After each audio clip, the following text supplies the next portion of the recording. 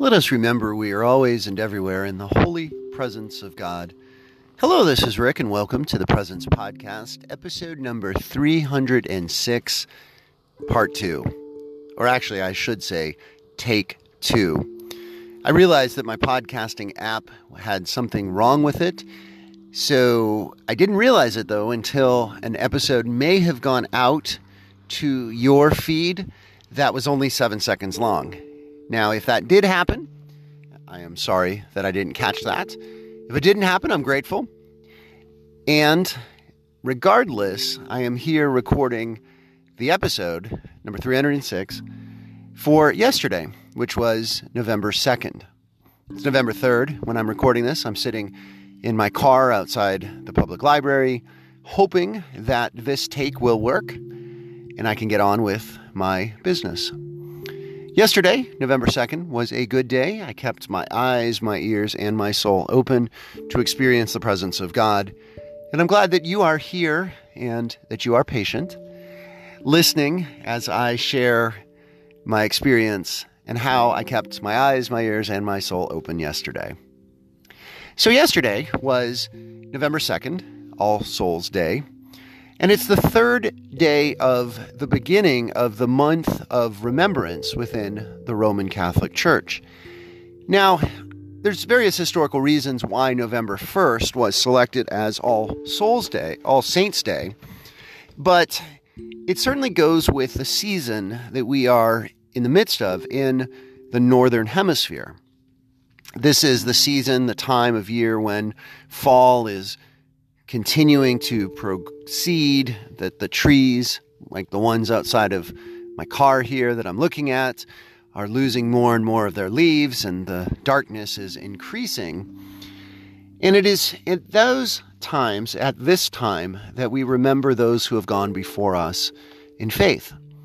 And the church remembers on November 1st the canonized and beatified saints who the church says, yes, definitively, these men and women who lived holy and good lives are in heaven with God, for that's the definition of a saint. All Souls Day, yesterday, we remember all of the departed, and we have the hope that they too are saints in the eternal presence of God and within the eternal reality of God's love. And that's what we remember yesterday.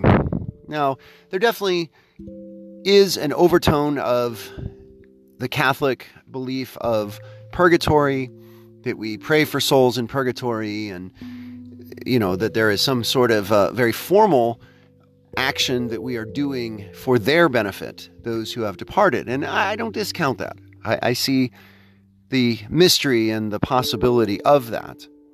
That being said, I really do think we remember for our benefit and not theirs.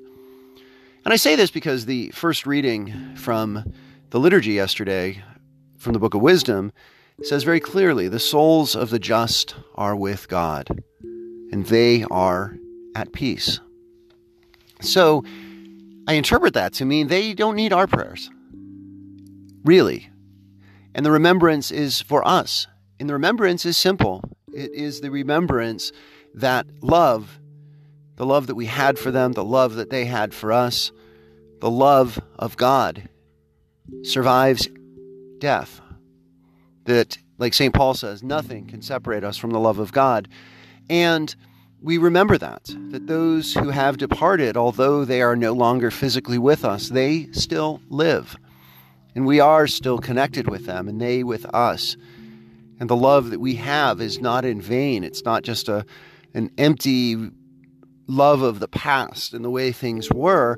It is the love of the present and the way things will be. When we too enter into the fullness of God's love, which is eternity, we too will be reunited with them. And that's what we celebrate on All Souls Day. And it's a joyful celebration. We're sad, certainly, because we miss those whom we love. We long for them to be with us. At the same time, though, we celebrate and we rejoice that they are at peace. And we celebrate their lives and what they gave to us and the mystery of what they still give to us. We don't really fully know. But we do have the faith that there is that connection still. So yesterday, we remembered in my religion classes with a tradition that I did yesterday for the 6 years previously. I've invited students to share photos of their loved ones who have died, and a student took those images and standardized them by making them all black and white and put names of the people, not the students whose loved one it is, but the person, the loved one. Put the names with the pictures and set it to evocative music. And we went to the chapel yesterday, and as part of a larger prayer service with other music and prayers and readings, we watched and we remembered and we celebrated those loved ones. And God's presence was throughout it all. It was, and it is, one of my most meaningful days of my teaching year. And yesterday was not an exception to that. There was one moment in particular where I want to share of how I experienced the presence of God. So in one of my afternoon classes, there's a freshman girl whose uncle died fairly recently. And I didn't know this until a day we were in class and a question came up about eternity and heaven and God. And the student became very upset and left the classroom crying. And another student went out and was with her. And I eventually talked to the student and just to make sure she was okay. But it was clearly upsetting to her. Well, I didn't realize this, but yesterday she had included his photo in the presentation. And I didn't know that this particular photo was his until it appeared on the screen, and she very clearly was upset by it. Put her hands into her face and I guess started crying quietly. And I knew this because she was sitting right in front of me by coincidence. And I wondered in that moment what to do. Put my hand on her shoulder because I was in the pew behind her, or what to do.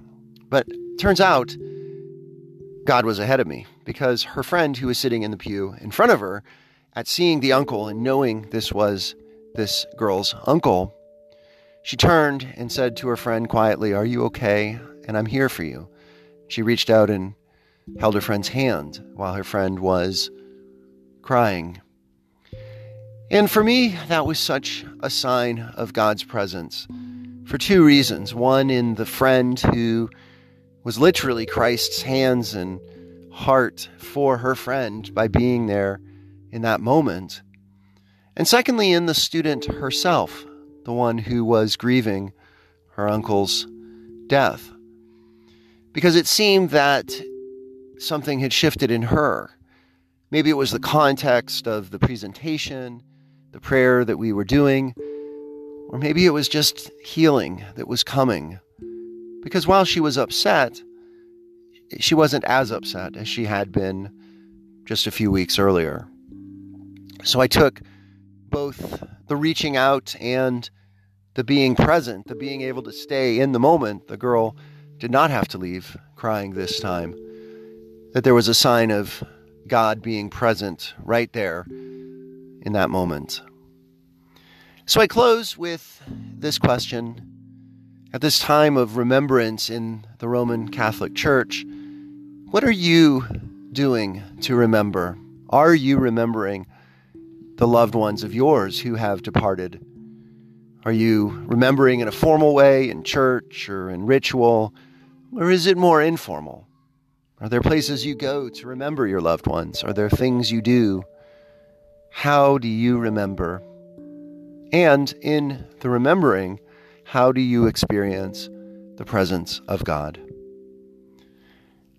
As always, thank you for listening. I'm hoping this one recorded. Blessings and peace.